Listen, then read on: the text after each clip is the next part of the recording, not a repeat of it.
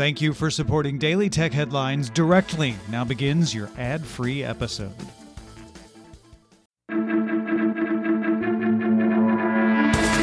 These are the Daily Tech Headlines for Wednesday, July 4th, 2018. I'm Rich Stroffolino. Wikipedia blocked Italian readers Tuesday in protest of proposed copyright directives in the EU. Italian visitors received a page claiming Wikipedia would be at risk of closing because of Articles 11 and 13 of the copyright directives. Article 11 would extend copyright protection in full to publishers of press publications with the intent to stop products like Google News from scraping text from articles without paying a fee.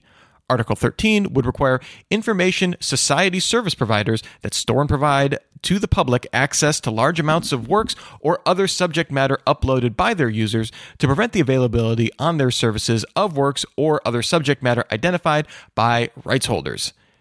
Easy for me to say. The directive mentions, quote, the use of effective content recognition technologies as an example. Bloomberg acquired documents showing the U.S. Commerce Department is authorizing ZTE to resume limited business activities in the U.S. ahead of lifting an imposed 7-year ban. The authorization allows ZTE to support equipment and networking contracted by customers for a limited window, going from July 2nd through August 1st, 2018. Bloomberg sources say ZTE is expected to be in full compliance with the Commerce Department's requirements to lift the ban fully prior to the August 1st deadline.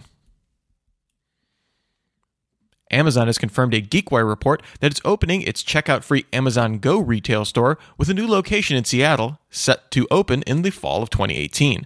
According to Seattle permits, the store is larger than the original version, approximately 3,000 square feet versus 1,800 square feet of the original. Bloomberg reports that Uber and Careem networks are in talks to combine their ride-hailing service in the Middle East. According to sources, Uber wants to own more than 50% of the combined venture. Careem is currently in talks itself to raise a $500 million funding round and would value the company at $1.5 billion and could potentially IPO itself in January. The proposed merger comes after Uber sold off its businesses in Southeast Asia, Russia, and China in order to improve their financials ahead of their own IPO.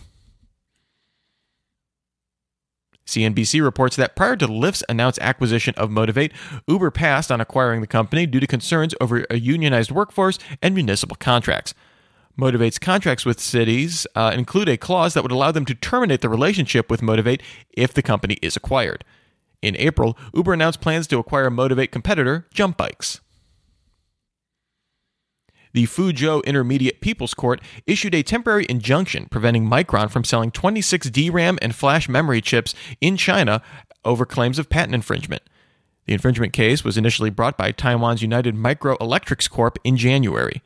In December 2017, Micron itself filed a civil lawsuit in California accusing UMC of infringement on DRAM intellectual property.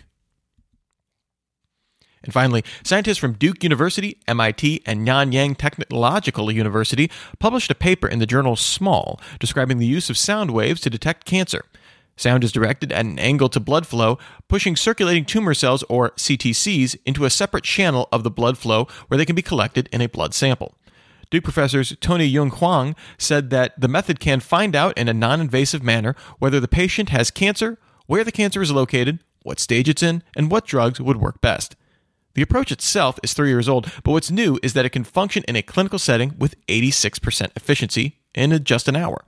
The scientists think that they can get faster and more efficient still and make it available on a cheap, disposable chip. Remember, for more discussion of the tech news of the day, subscribe to Daily Tech News Show at dailytechnewsshow.com in iTunes or your podcatcher of choice. Daily Tech Headlines is also supported by you. Thanks to all those who support the show at patreon.com/DTNS. We'll talk to you next time. So from all of us here at Daily Tech Headlines, remember, have a super sparkly day.